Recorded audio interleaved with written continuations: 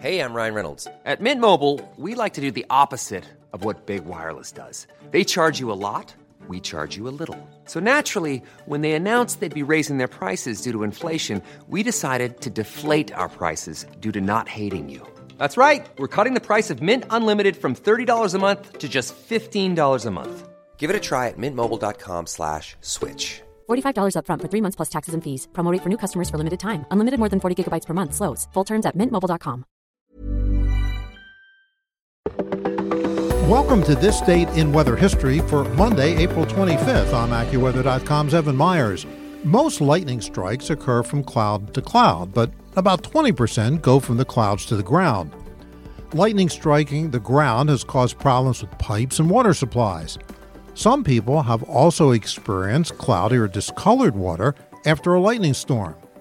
Due to the strike, the vibration into the earth can shake a groundwater well, causing any buildup minerals to fall into the water supply. When lightning strikes near a home or other structure, sending electricity shooting through the ground, the electricity, which prefers to flow through metal rather than dirt, seeks out any buried copper pipes or the home's grounding rod.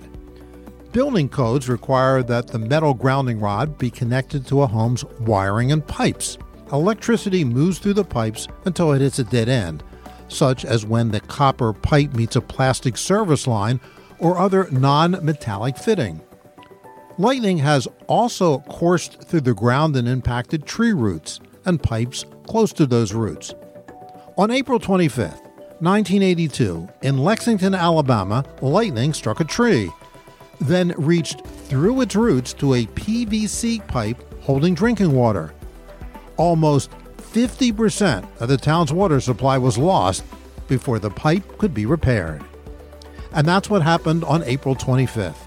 Be sure to tune in tomorrow for a brand new episode and find out what happened on this date in weather history. Listen to Weather Insider every weekday for a discussion on trending weather news. You'll get detailed insight into major weather events and learn the why behind the weather, gaining knowledge on terms like what's a nor'easter? Just subscribe to Weather Insider on your favorite podcast platforms today.